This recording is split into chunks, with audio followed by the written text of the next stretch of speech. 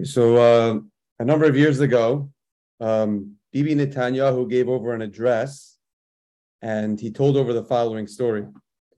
He said in 1984, he was appointed to become the Israeli ambassador to the United Nations.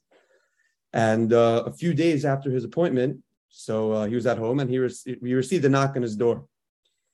And he opens his door, and he finds standing in the doorway of his door, there's this chassid, this Lubavitch chassid. And he says, how can I help you? And the guy starts by saying, first of all, congratulations.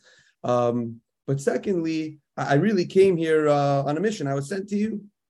So Bibi says, okay, so why were you sent to me? He said, the Lubavitcher Rebbe would love to speak with you. He'd love to meet you. So as I think is customary, whenever the Lubavitcher Rebbe wanted to speak with somebody, so Bibi said, okay, fine. So let's make our way down to 770. And him and this chassid, they both begin making their way down to 770. They get down to 770. They start weaving their way through these the hundreds of chassidim that were there at 770, and eventually they make their way all the way to the room of the Rebbe. And the two world leaders, the Lubavitcher Rebbe and Bibi Netanyahu, they begin to converse. They begin to speak. And they're in the room for a while. They're probably in the room for 20, 30, maybe 40 minutes. And Bibi said when he came out of the room, so he said that there were many things that the Rebbe said to him, and there were many things that they conversed about. He said, but there was one particular thing that the Rebbe said that really strung a chord in his heart. He said, the Rebbe said that you were about to enter into a house of lies. But just remember that in a hall of perfect darkness, lighting one small candle, that light will emanate and light up the entire room, the entire hall. And the Rebbe said to Bibi said, the Rebbe said to him that right now, you need to be that light of truth for the Jewish people. The Gemara Bava Basra and Daf Yuram Abayz brings down a famous story. The Gemara discusses how Rav Yosef, the son of Rabbi Yeshua, was very ill. And he was growing weaker and weaker, and it got to the point where he lost consciousness.